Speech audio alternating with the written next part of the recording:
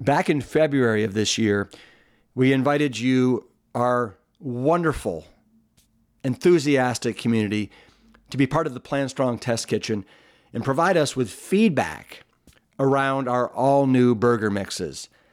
And I got to tell you, the feedback and support that you guys showed us blew us away, and we have been hard at work in the kitchen, and we now have our first program graduates, 3 delicious skillet burger mixes.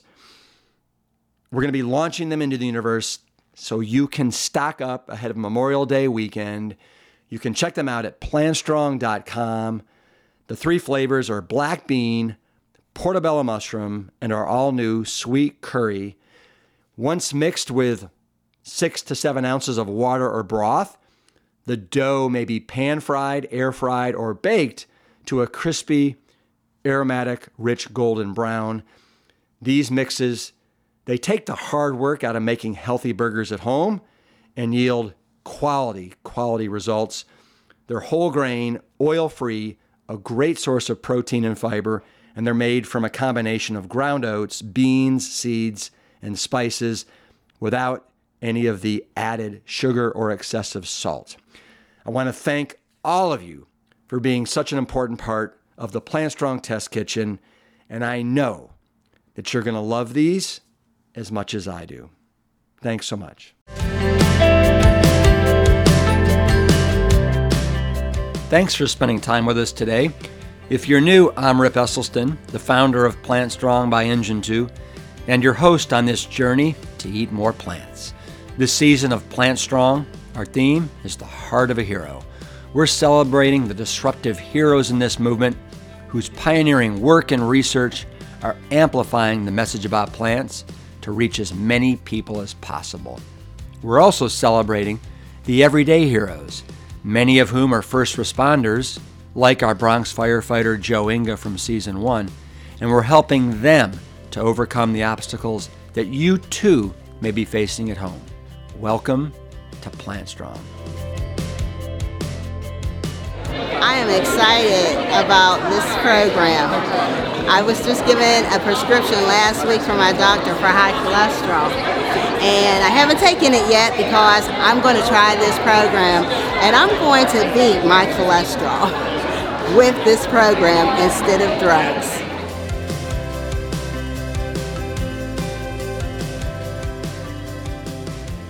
Today we are celebrating a fierce and fearless hero in the Plant Strong movement. Her name is Dr. Michelle McMacken, and as you're going to hear, she is in the trenches doing the day-to-day work by prescribing plants to her patients at Bellevue Hospital, the oldest hospital in America. And by doing so, she is literally carving a pathway within a super traditional setting so that other providers may follow in the slipstream. I think you're going to be inspired by her story and be hopeful that healthcare is finally catching up to what we all know to be true. Once doctors experience the joy of helping their patients get in the driver's seat with their health, they're going to discover the most rewarding work on the planet. Enjoy this super poignant conversation.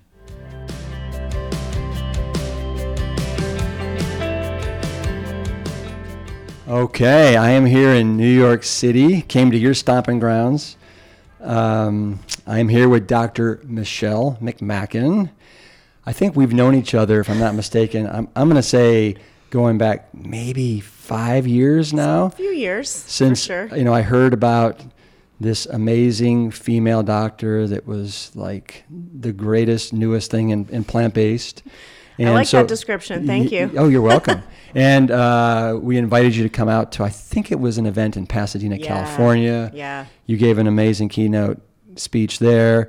And we've kind of been going around in very similar circles. Mm-hmm. And then just this last year, or actually 2 years ago at Plantstock, you came out and you did your talk on diabetes. Yes, why my passion. Plants are, I think, sweet medicine for diabetes. Yes. Is that the exact title? Something like that? Why plant-based nutrition is sweet medicine for diabetes. Yes. Yeah. Yes. And didn't you actually recently give that talk to the American Diabetes Association. Is that correct? I gave a version of that talk to them. Actually, they were great. They invited me there was so much interest that they had me do a science talk and a workshop. So one was all the science behind plant-based diets for diabetes, and then the other was how do you actually do it? So if you are a practitioner and you want to counsel your patients, how do you do it? So, I mean, what a thrill to have an association like that invite you to come speak, right? It was awesome. And what does that say about them? Well, I mean, I think I think that they recognize that the data are very strong for not just for a plant-based diet and actually preventing and treating type 2 diabetes, and in many cases, putting it into remission, but also for preventing the complications. And in fact, when they reached out to me to give that talk, they said one of the things we're most interested in hearing about is not just that a plant-based diet is great for diabetes, but what does it do for the complications of diabetes, which is what, of course, people actually die of: cardiovascular disease, kidney disease, and they live with painful neuropathy, burning nerve pain. So plant-based diet has been shown to be effective in all of those domains, and so that's part of the many compelling reasons to use it. Right. The fallout from diabetes is, it's crazy. Yeah. And what is it now? We have close to, half of the America that's pre-diabetic or type 2 diabetic? Right. Something like that? That sounds exactly right. I think it's something like 40% are pre-diabetic, another 12% actually have diabetes, and then there's all these people that haven't been diagnosed and are living with pre-diabetes and don't know it. So, and in my practice, I don't go an hour without seeing pre-diabetes or type 2 So you mentioned your practice. Yes. So what kind of a doctor are you? I am an internal medicine doctor. So I treat adults. I don't treat kids.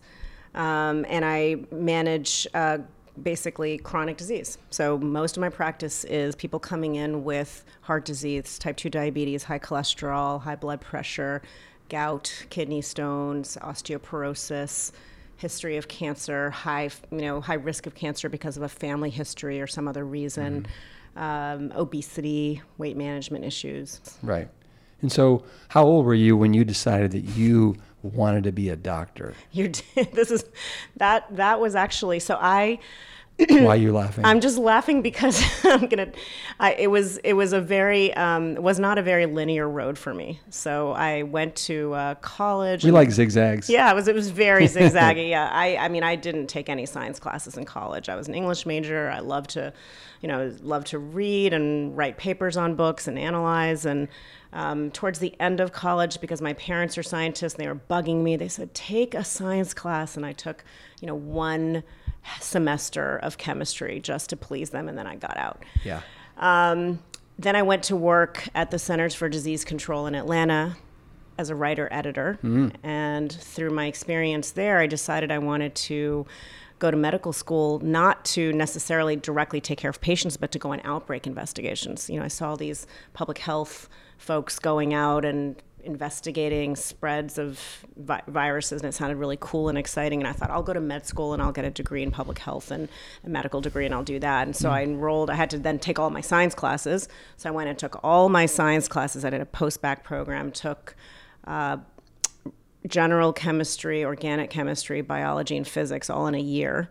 You can remember all the courses you took. That's impressive. Well, it turns out I loved them. Yeah. I actually loved them. I was like, I actually was meant to do science. And I loved organic chemistry the best. And It got me all fired up. I got to, came to New York, went to med school. Where'd you go to med school? I went to Columbia. Okay. Yeah. And about halfway through med school, I realized, I don't want to go on any outbreak investigations. I just want to treat asthma and blood pressure. And, I want to be a primary care doctor. Yeah. And I want to know my patients for years and be sort of their person that they trust and that helps them take care of their health. So that's what I did. Okay. But I was not a traditional student. I mean, I started med school when I was, I think, 28. Okay. And so you're currently at Bellevue. Is that where you came out? And have you been there your whole career? I have been there my whole career. So after medical school, I did my internship at Cornell, also here in New York, and residency. And then this was my first job. So now Bellevue has the distinction of being What exactly? So Bellevue. So it's funny. A lot of people, when they hear Bellevue, they think of a psychiatric hospital. So let's let's talk about that. Let's get that out. So Bellevue does have a long history of providing mental health care. It has probably, I think, something like either the most or among the most psychiatric beds of any hospital in the country. Wow. But Bellevue is a regular hospital, so we are a tertiary referral center. We're a level 1 trauma center. We have state-of-the-art everything. So everything you would ever need in a hospital we have.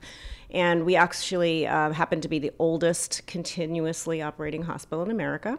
So when was it? I think 1736, I want to say, is when it was founded.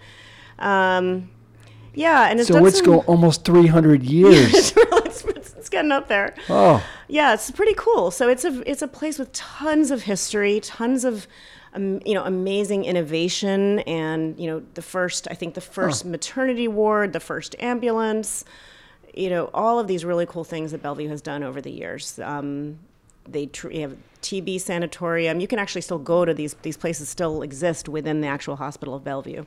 So it's a pretty cool place. Okay, and so how long have you been there? So I have been there since 2004. 2004. 15 years. Okay, 15 years. Yeah. And so when did you start to sniff around and discover this kind of lifestyle type medicine? Yeah, so I basically had a very traditional sort of standard practice for the first 9 or so years that I was there, where patient would come to me with high blood pressure or high cholesterol, and I would say, hey, your blood pressure is a little high, your cholesterol's high. You might want to eat a low-salt diet, avoid fat, something that I had absolutely no idea. I had no evidence base for saying what I was saying because I'd never been trained in nutrition, right, like most doctors. And then I would say, eventually I knew they would probably end up on meds because I hadn't really given them any real advice. And they would come back to me, and sure enough, the next visit I'd say, okay, well, that didn't work, so let's start medicine. And it was not until 2013 when I had been at that point a primary care doctor for 9 years, was really starting to, quite honestly, feel pretty burned out.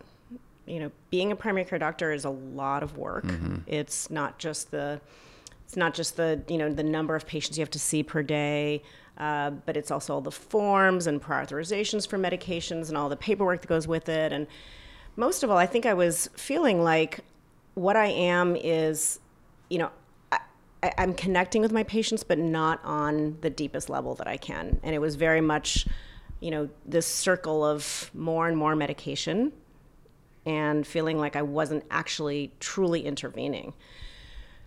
So that burnout led me to one afternoon. I remember sitting at work and thinking, well, I have a little bit of extra money for continuing medical education.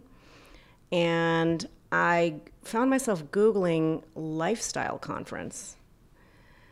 And I honestly think I was just looking for a better lifestyle for myself.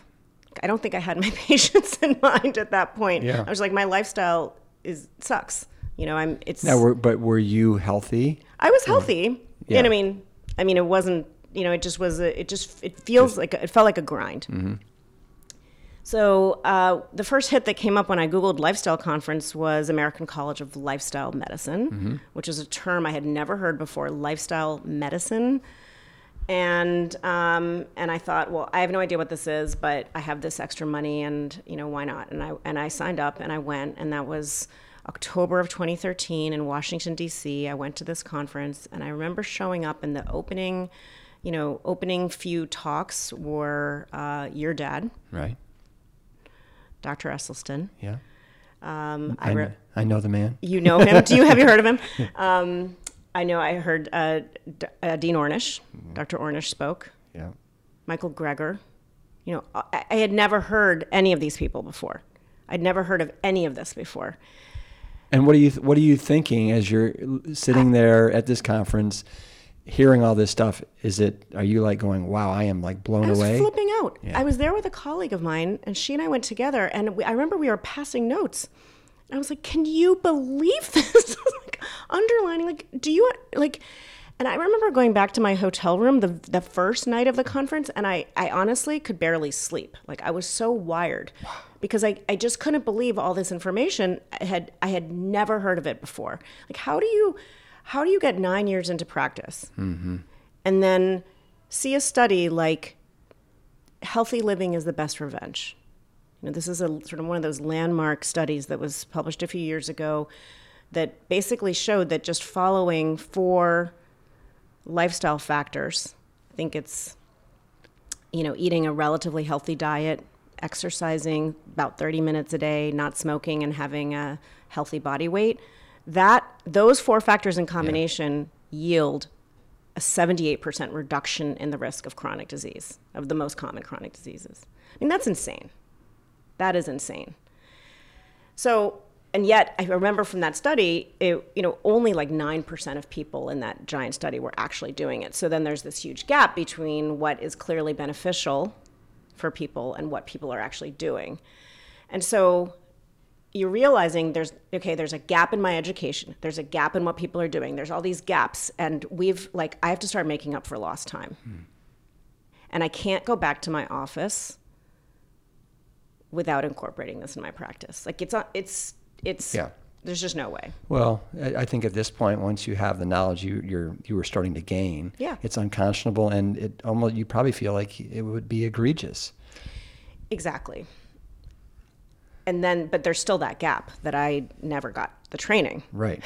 So what did you do over the next, I don't know, how long did it take you before you felt comfortable practicing this type of lifestyle medicine? So literally the Monday morning that I got back to work, because I'm not wasting any time. Right. The Monday morning that I got back to work, I remember my 9 o'clock patient was a patient that, I'd known, and I had already been her doctor.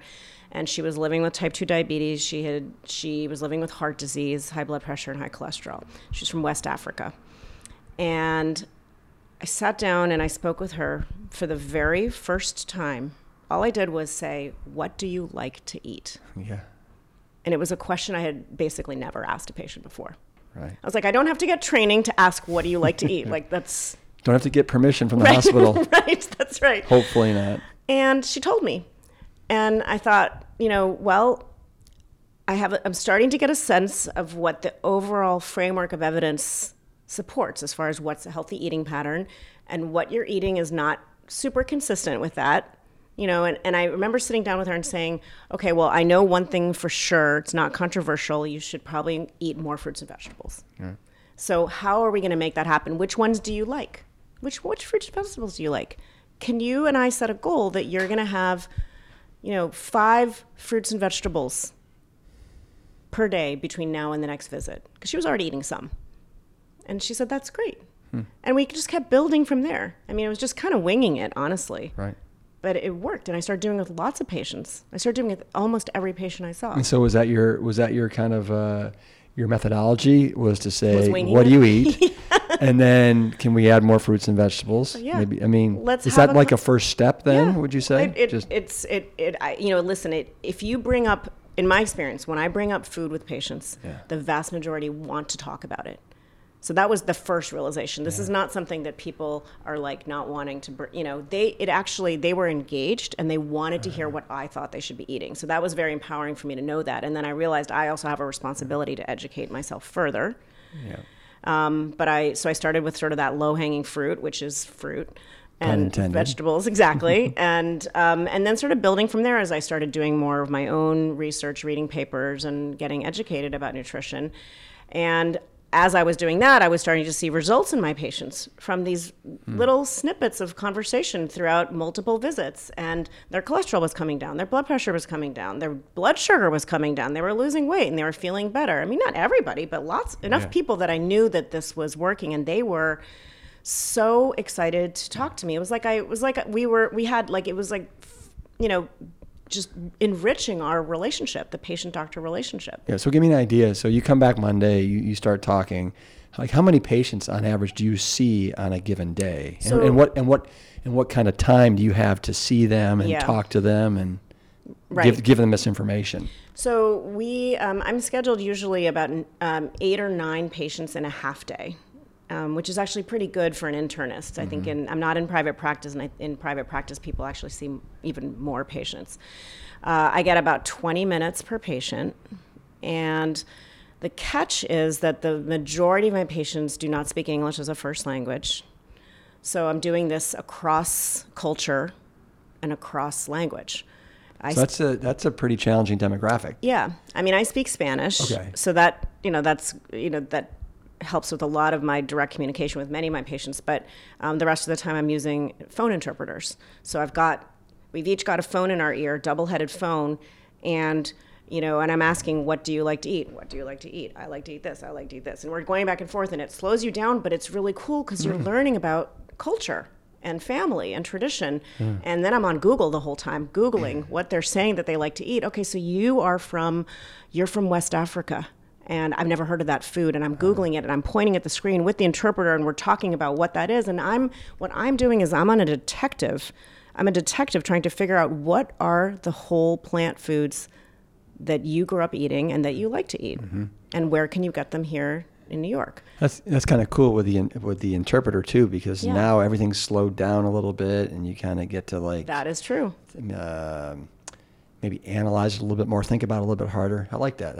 It's really fun. Yeah. And actually the other thing is that the interpreter's learning along with us. And a lot of times after we hang up, the interpreter's like, I didn't know that. Yeah. And, so it's really fun, and that's kind of how I started this whole thing. And as I got more and more engaged in it, I decided to get some formal education around nutrition and lifestyle, and I applied for a grant through NYU. They have a fellowship program where faculty members it's a self-study program, but you get a grant to study a topic of your interest, and then the catch is that you have to teach it back to your colleagues. You have to develop a curriculum, an evidence-based curriculum, to teach it to your colleagues, which is perfect, because everyone has this gap. I thought, I'll teach myself nutrition, evidence-based nutrition, and I'll then teach it to my colleagues. And was there a line out the door of your colleagues that wanted to learn this? Well, actually, I work with an incredibly open-minded and awesome group of colleagues, and yes, they were really excited about it. Wow! So I'm amazed to hear that. No, they are great, and actually, my friend who went to the ACLM, the American College of Lifestyle Medicine conference with me, she joined in on this fellowship. So the two of us put together a session on cardiovascular disease, a session on insulin resistance, a session on cancer prevention, on weight management, culinary medicine, and our colleagues loved it. What a great way to really learn it too. Exactly. By having to teach it. Exactly. And so how soon after that conference, and then that Monday when you got back and you started talking to that one patient about what they should eat, did you start doing this where you were teaching the faculty? That was a year. About a year. Yeah. Okay. And so where are you now with it all? Don't you have some really cool programming that's going on and some pilot studies? Yeah. So essentially we rolled out that program to faculty, and then it was very well received. And I then started teaching the doctors in training at my hospital. Started rolling out the curriculum to them. So these are the doctors that they've finished medical school, but they're in their residency training. About 3 years ago, got invited to speak for the medical students, and I've been doing that, teaching nutrition there. It's not a lot of time. I'm not given a lot of time in their curriculum, but it's a start. At least I have contact with them. And we started doing plant-based healthy eating challenges for staff at the hospital, like a 21-day kickstart for staff, which is really fun. And so we basically got this 360 education. So it's not just the senior physicians, it's the junior physicians, the physicians in training, the medical students, the medical assistant, the nurses, the diabetes educator, everybody sort of culturally shifting towards this approach of what we know is really the most health promoting way to eat, which is plants, eating whole plants. So at that point, I was living in this world and helping shift the culture along with my colleagues, and I started hearing about this person, Eric Adams. Eric Adams, who is the borough president of Brooklyn. Yes. I remember I think I first heard about him through the New York Times. That piece in January of 2017. Something like that. And I had Eric on the first season of Plant Strong. What a dynamic, amazing man. Amazing. But so I heard about him, and I remember starting to follow him on Twitter and trying to engage him. Like, this is amazing. Like, this is so great. You're in a position to, to really affect so much change. And so I started to sort of dance in similar circles. And then it came to the point where I was invited, along with some other experts here in New York, to go to City Hall, to the deputy mayor's office, to talk about the possibility of launching a plant-based initiative somewhere in New York City. And the idea was that we really wanted to have a program that would serve New Yorkers who otherwise may not have access to information about how a plant-based diet could benefit them. So that people who are living, for example, with type 2 diabetes, the way Brooklyn Borough President Adams was, would have access to hear, this is a potentially life-saving approach to treating your type 2 diabetes. So the decision was made to put it in the city's hospital system, because the city's hospital system is open to everybody. It's a safety net hospital system, and it serves everybody regardless of ability to pay. And then specifically, because I am at Bellevue Hospital, the decision was made to house it there. And Borough President Adams was absolutely instrumental in making this happen. Without him, this absolutely would not have happened. So it was a huge privilege to learn that New York City Health and Hospitals, the hospital system, was willing to invest in a plant-based lifestyle medicine program. It's one thing to hear, we'd like for you to do this, but for the hospital system to say, yes, we believe in it enough to support 4 physicians and a dietitian and a health coach running a comprehensive team-based program to serve New Yorkers and helping them transition to a plant-based lifestyle. Right. And so when did this roll out, this initiative? So it was, the initiative was announced last August of 2018, and then we officially launched in January of 2019. Right. And how has it been going? It's been going awesome. It's been going really well. In fact, when the announcement was made in August of 2018, we weren't sure how it was going to be received, to be honest. And I personally decided to put plant-based in the title because I had a suspicion that there was enough interest in the general public that I wasn't just going to call it like the Bellevue Lifestyle Program. I was like, I'm going to put plant-based in the title because I think that's actually going to attract people. We're in an era where people know about plant-based diets. They may not know how to switch to a plant-based diet or a healthy way to do it, but they're interested. And I wanted to really legitimize the fact that this is a extremely beneficial therapeutic approach to treating and preventing chronic disease. So I'm like, that's going in the title. So we announced this in August 2018, and the response in New York City was so immense that we actually had to start a hotline and a waiting list. Literally a hotline. I joke it was a broccoli hotline. Right. Like patients basically like calling the broccoli hotline, I want an appointment in the plant-based program. So we got this huge waiting list that because we still hadn't finished like all the hiring and everything for the program. So this waiting list developed, and at its peak, we had almost 700 people on this list waiting for an appointment for a program that was designed to serve 50 to 100 people in its first 6 months. So we got cracking, started seeing patients in January, and it's been great. The enthusiasm among patients, the enthusiasm among our hospital staff. Yeah. And the enthusiasm in the community, like, radio shows, people reaching out, people from all over the world wanting to come and shadow and learn from us.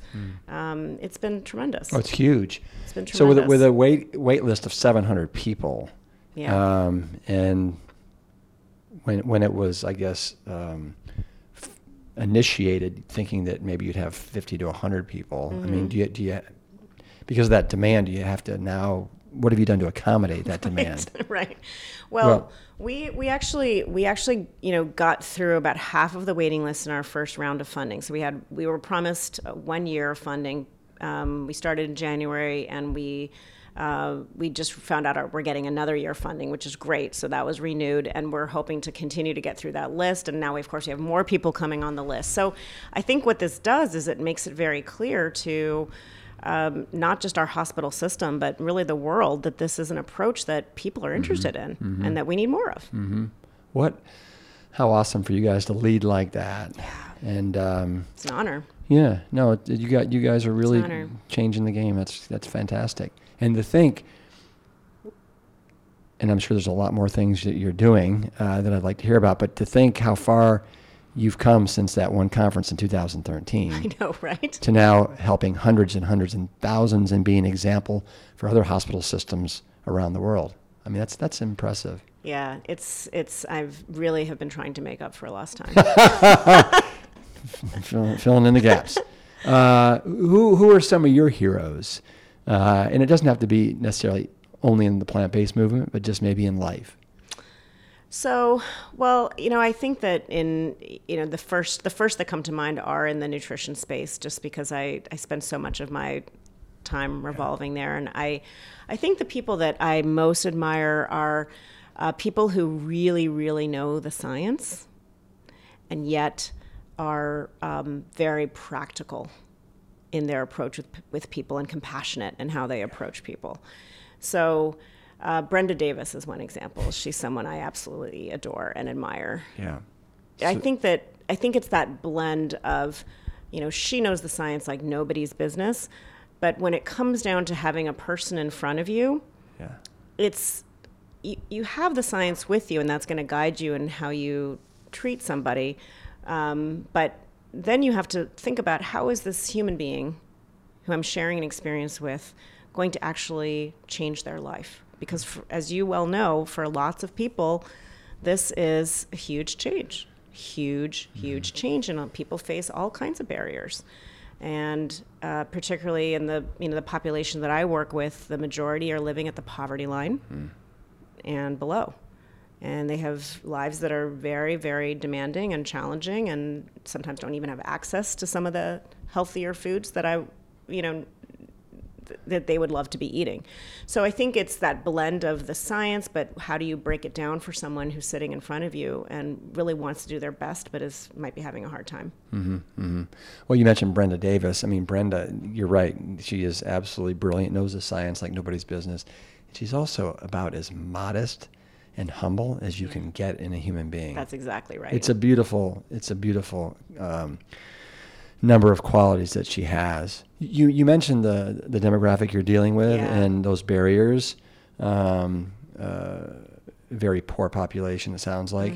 But tell me if the great thing about that and about eating the way we like to eat is it doesn't have to be expensive. No. Right? I'm sure you teach them how this can be the... Oh, no. People save money. Right. People save money. Right. I mean, I think cost is one thing.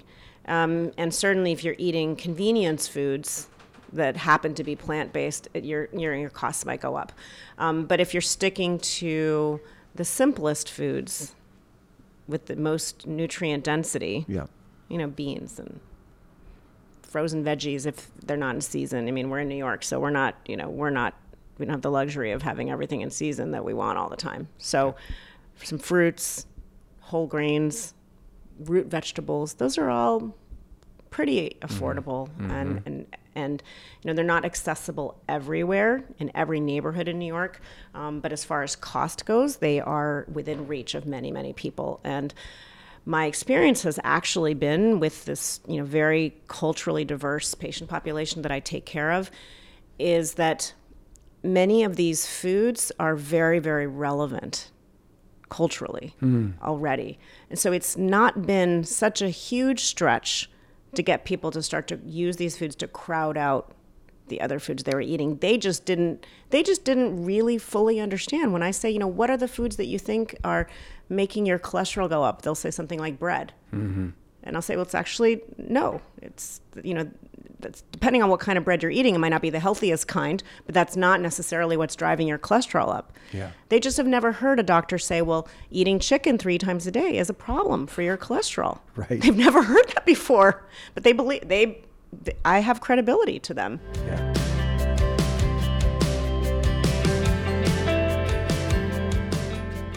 we've gotten a few emails from people with a lot of questions about dogs being carnivores, and I get it, right? Most people believe that dogs are carnivores, but what I learned recently while interviewing Dr. Ernie Ward is that dogs can digest protein from multiple sources because dogs are actually omnivores, actually scavenging omnivores to be exact. Now, evolving alongside humans over tens of thousands of years, dogs developed these gut enzymes that allow them to digest a wide variety of foods. Here's a fun fact. Even wolves in the wild derive nutrition from both plant and animal sources. So if you'd like to try Wild Earth dog food for your favorite dog, like our Jade, visit wildearth.com or Amazon and use the code PLANTSTRONG for 40% off your first order.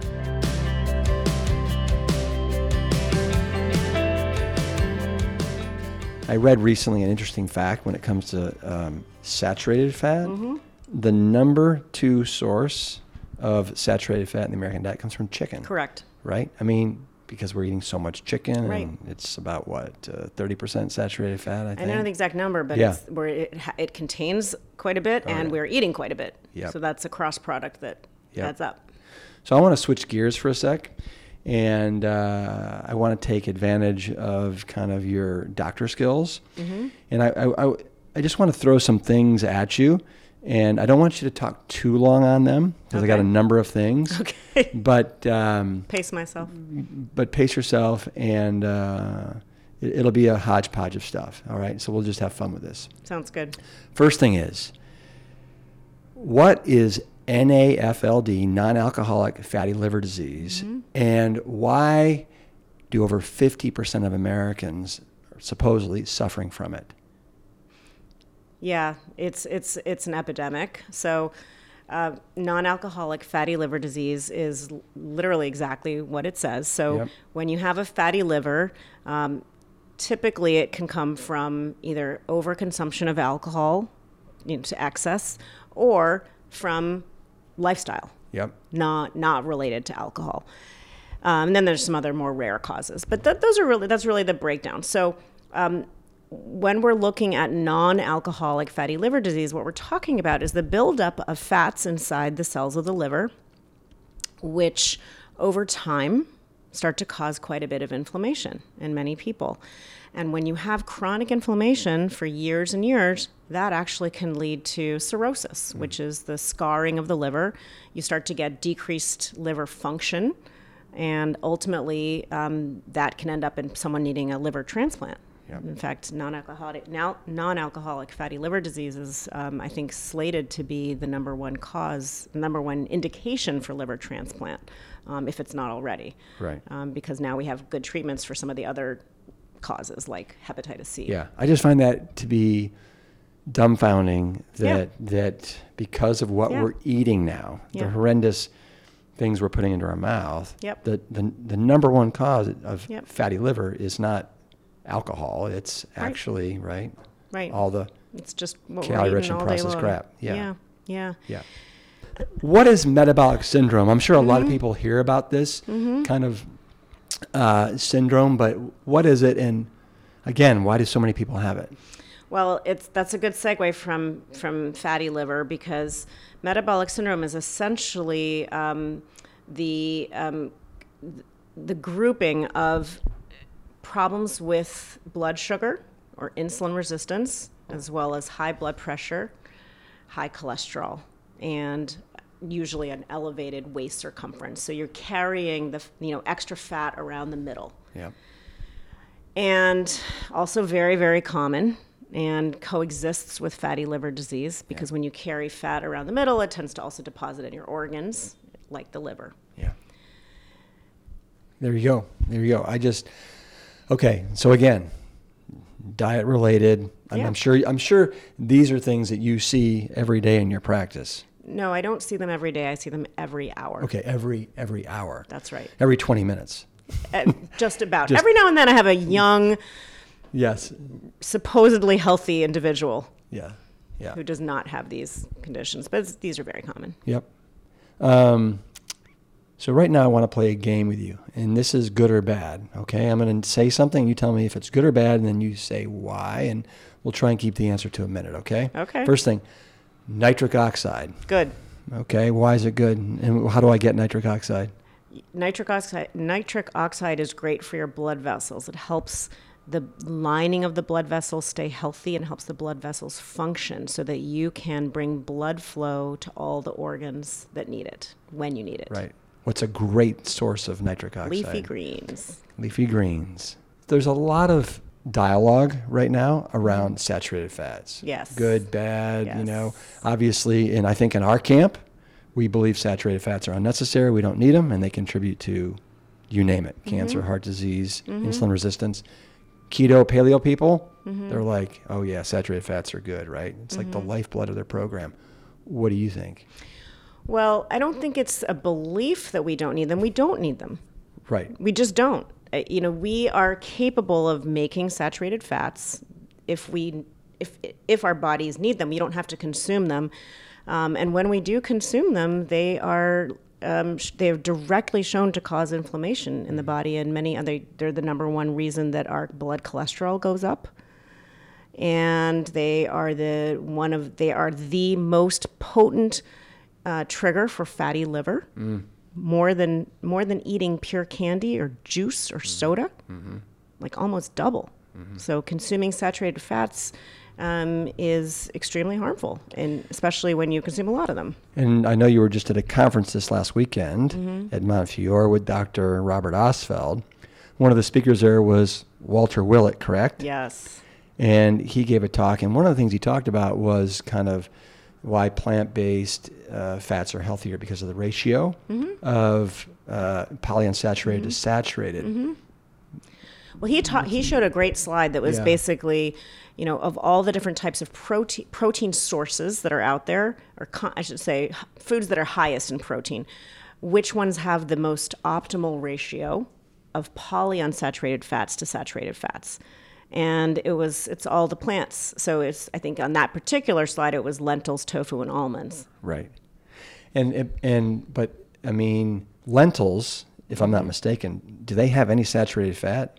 Maybe a minuscule amount. Right. Now nuts do have some saturated fat. It's one of the reasons why my father doesn't want his patients doing a lot of nuts.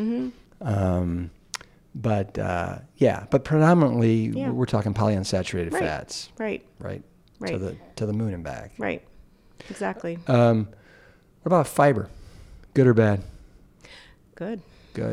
And what % of America is deficient in fiber? Do you have any idea? I mean, I think 97, something ridiculous something like that. 97. I think the average American gets 16 grams of fiber per day, and that target of 25 grams a day, there's different societies have different amounts, but 25 grams a day is sort of like, that's really cutting it pretty low. Yeah. And what do you like with your patients? At least 40. 40. At least 40. Fiber makes the world go round. Yeah. Gotta love it. Let's jump into TMAO. Okay. Great. And love what that. is TMAO? What does it stand for? TMAO stands for trimethylamine oxide. Okay. And trimethylamine N oxide. And what is so wonderful about or bad about TMAO? So TMAO is a molecule that is actually produced by our gut bacteria in response to our eating certain types of foods.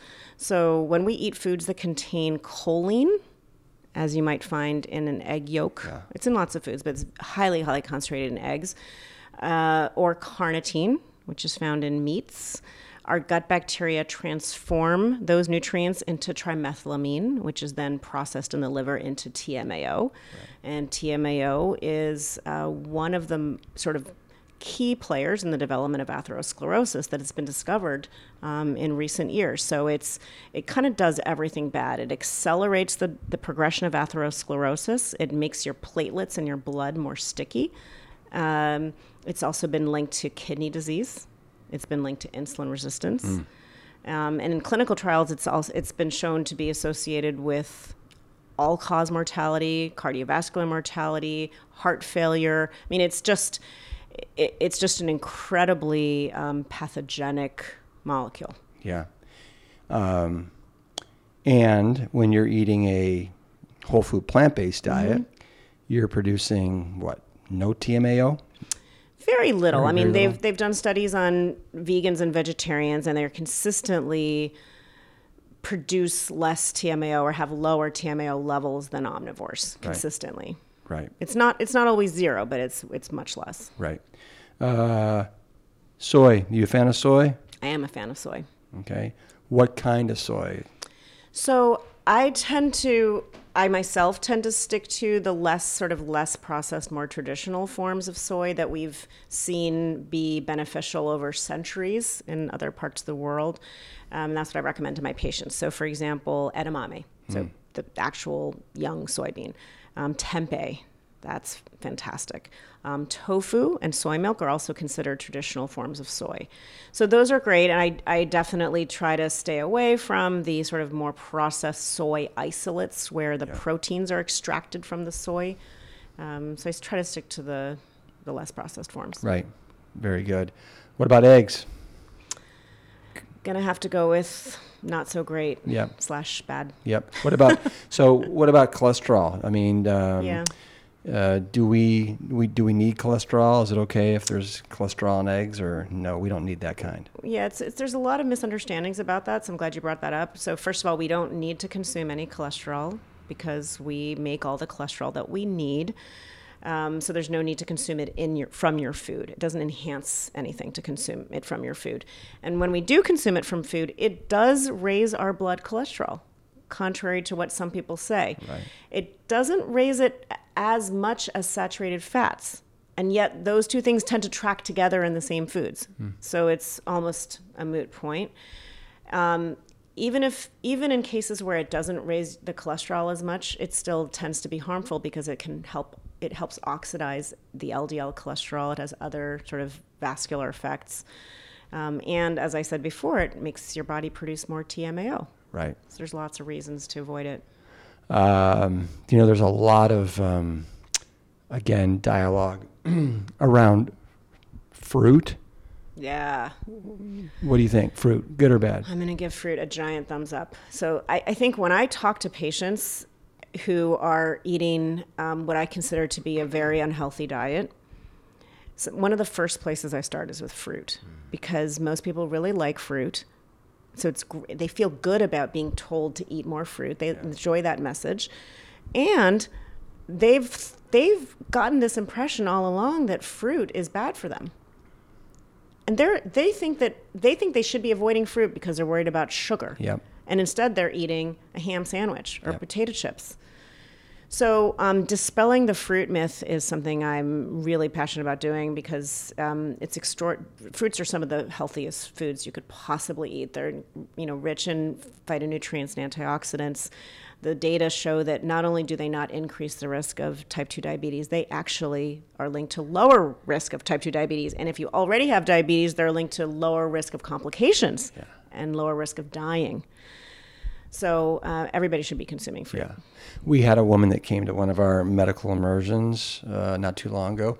She hadn't had a piece of fruit in a year because so sad. Her trainer told her not to have fruit. I mean, again, it's just like... Who are these unhealthy fruit eaters? Have you ever met a fruit eater who was suffering from, where fruit was the cause of their, being overweight, or fruit was the cause of it? You just don't. It's not.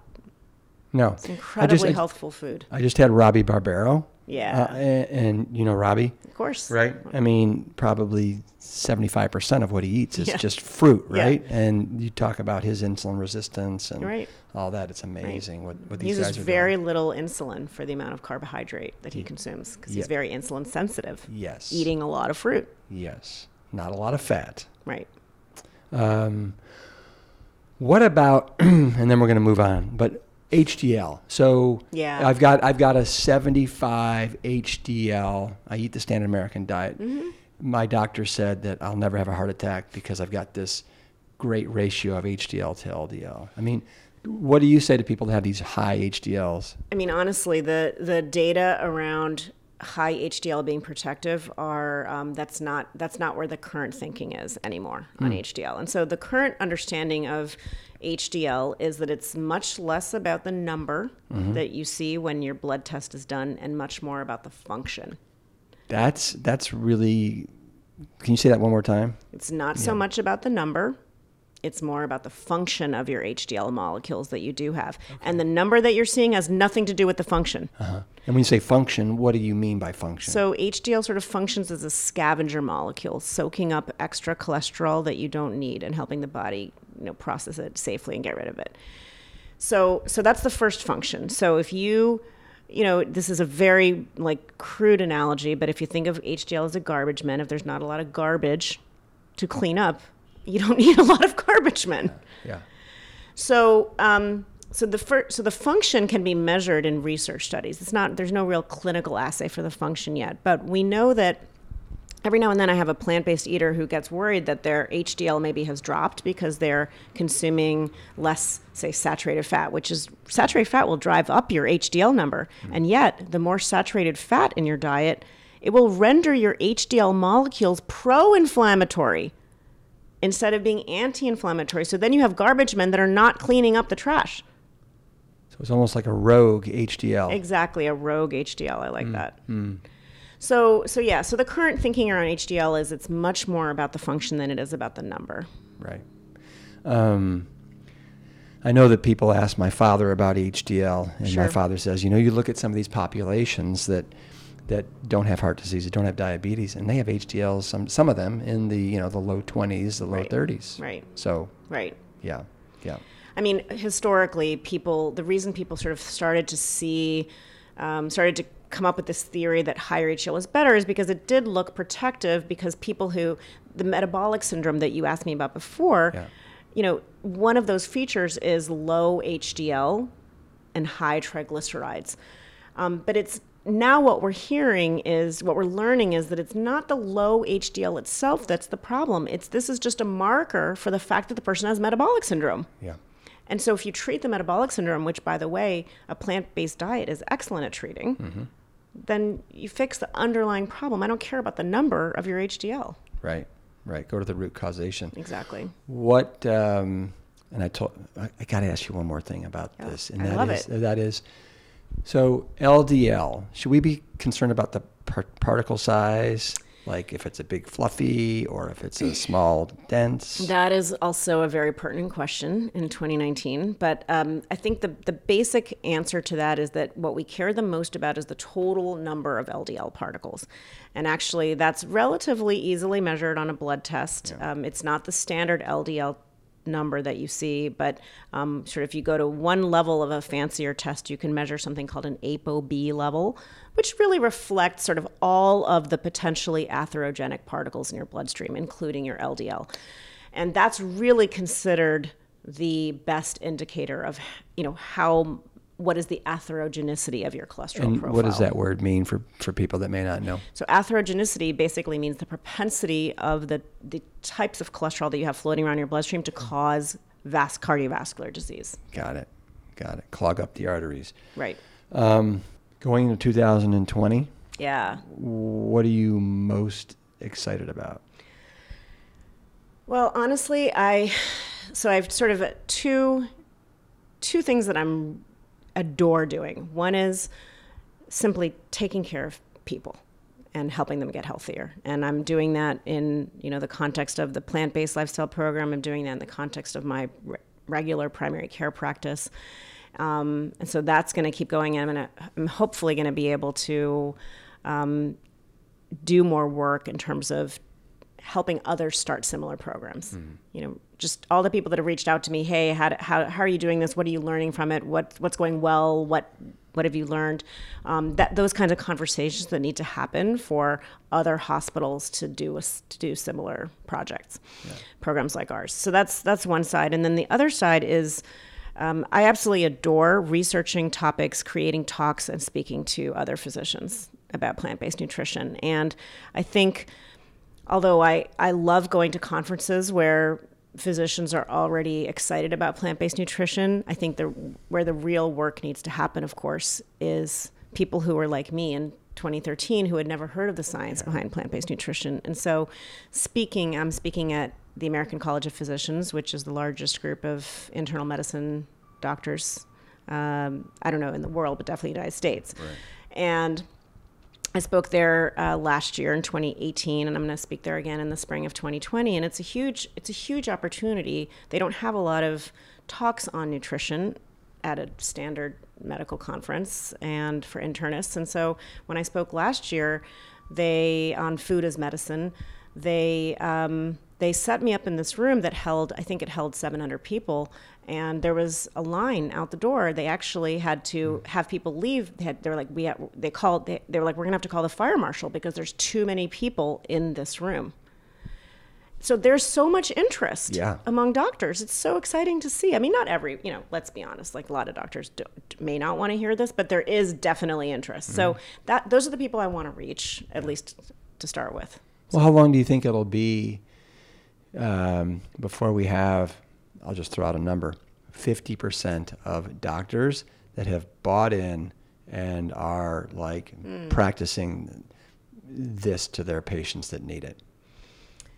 Well, I think we've made a lot of progress in the last 5 years. I mean, it's definitely not linear, it's exponential. Mm-hmm. We are with the combination of social media, the combination of films that have come out that have influenced a lot of people and inspired people. And then, I think it just really takes, even though the science is so strong, it really just takes hearing about or seeing one patient, one friend, or one family member have some kind of a transformation through plant-based nutrition to say like, oh, wait, I got to pay attention to this. Mm-hmm. And that's my hope for the students that I teach and the trainees. I can talk to them about the science, but I want them to start practicing it as soon as they can so that they can see what I saw. Mm-hmm. And I wasn't a believer until that first patient that I had where his diabetes basically went away in 4 months. Mm-hmm.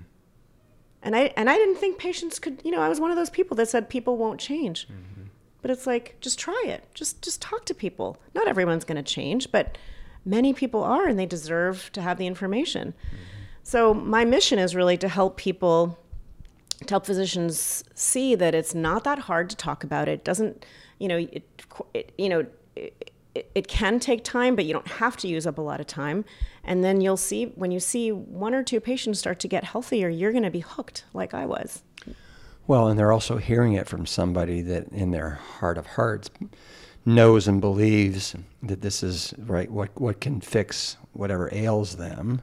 Yeah. As opposed to a doctor that is like, yeah, you could look into this. Most people can't do it. It's too hard. It's too expensive. Yeah. You're eating twigs and berries. Who wants to do that, right? Right. So you got to own it. Yeah. You got to live it. I mean, you don't. And not every physician is gonna. I tell them you don't have to be plant-based yourself to start talking about nutrition, but it sure does help if you start thinking about how you eat too. And the fact that it may be hard for you to change your diet, you can own that and use that when you talk to your patients. Say, I'm on a journey too. I'm trying to do this too.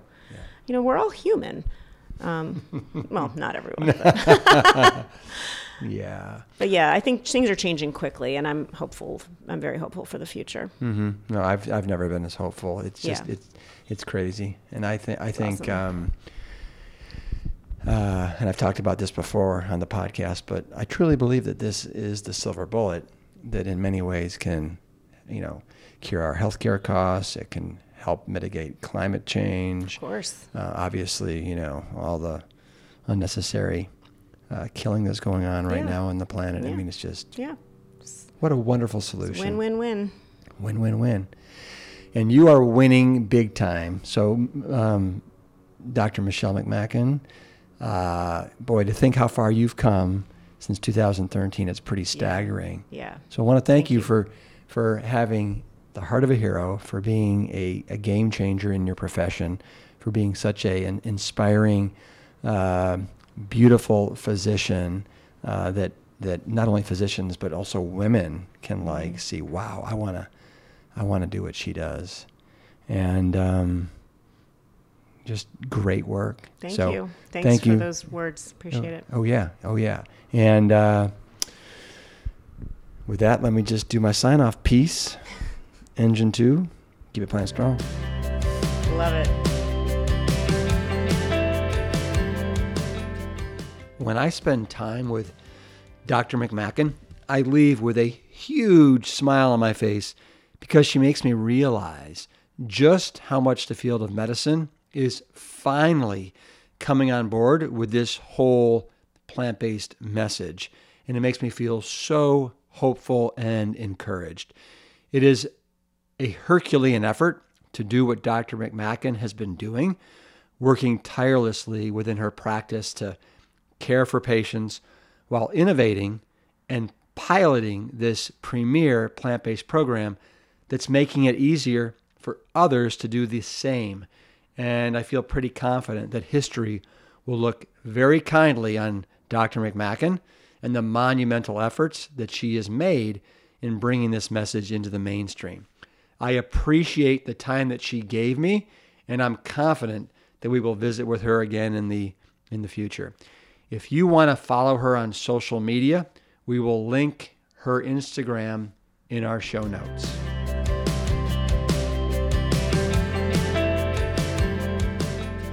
You heard Dr. McMacken discussing the ApoB test, which reminded me why I think it's important that people should know their numbers, because we can't manage what we don't measure.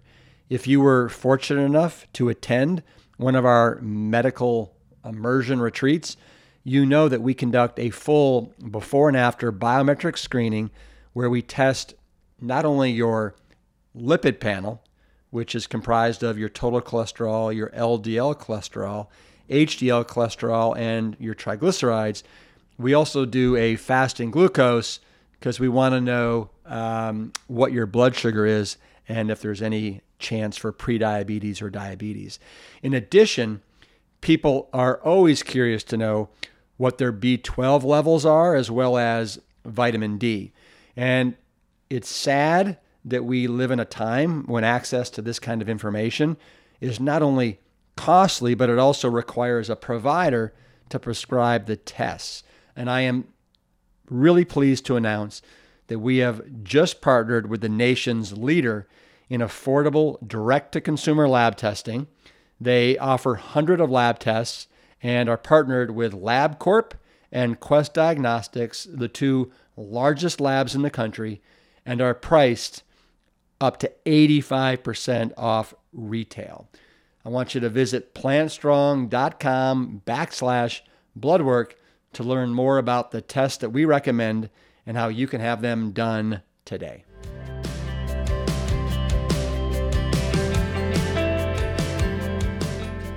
You heard me mention Brenda Davis. For those of you that don't know, Brenda is probably one of the foremost plant-based nutritionists on the planet, and she will be joining us for our 9th annual Camp Plant Stock event from August 14th to the 16th, just outside Asheville, North Carolina in the Black Mountains. In addition to sharing the weekend with Brenda Davis, we'll also be sharing the weekend with the likes of Dr. Michael Greger, who will be sharing his new book, How Not to Diet. We'll also have Dr. Michael Clapper, one of the patriarchs of the plant-based movement. We will have Dr. Neil Barnard from PCRM sharing his new book on hormones. Marco Borges, the trainer for Jay-Z and Beyonce. James Wilkes, Mr. Game Changers. Dr. Will Bulsiewicz, the gut health MD doctor. God, do we all know how important the microbiome is these days?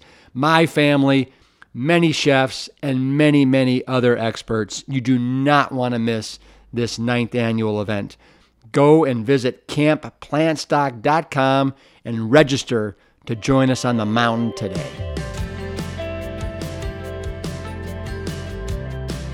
Thank you for listening and subscribing to our show.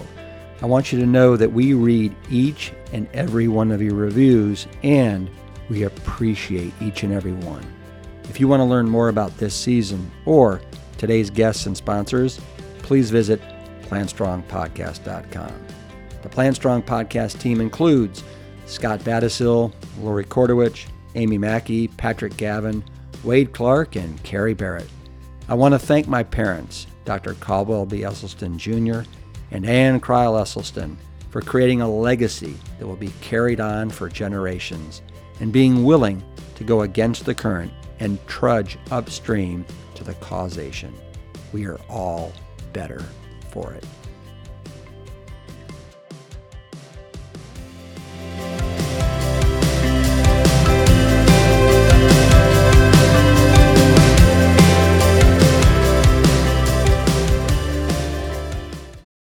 I want to personally invite you to join me and all the other Brock stars for this year's 13th live and in-person Plan Stock event outside of Asheville, North Carolina, in the little town of Black Mountain. It's 1,500 acres, is loaded with wildlife, trees, trails, streams. It is a nature wonderland. And what's also a wonderland are all the incredible speakers that you get to hang with all weekend long, like Jane and Ann Esselstyn, Dr. Will Bolshewitz of Fiber Fueled, Carly Bodrug, Miss Plant U, Dr. Gemma Newman is over from the UK. We have Dr. Dawn Musalem from the Mayo Clinic, John Mackey, the ex-CEO of Whole Food Market Stores, myself, Brian Hart, and a special appearance by the Plant Bros. Here's the kicker. All these Brock stars are there from Friday till Sunday, and they want to rub elbows with all of you, whether it's over buffets of Plant Strong fare for breakfast, lunch, and dinner, whether it's going on an afternoon hike, a swim, pickleball, frisbee golf, kickball, cornhole, dancing. We're having live music. It's all there in this fun weekend extravaganza that we affectionately call Plant Stock.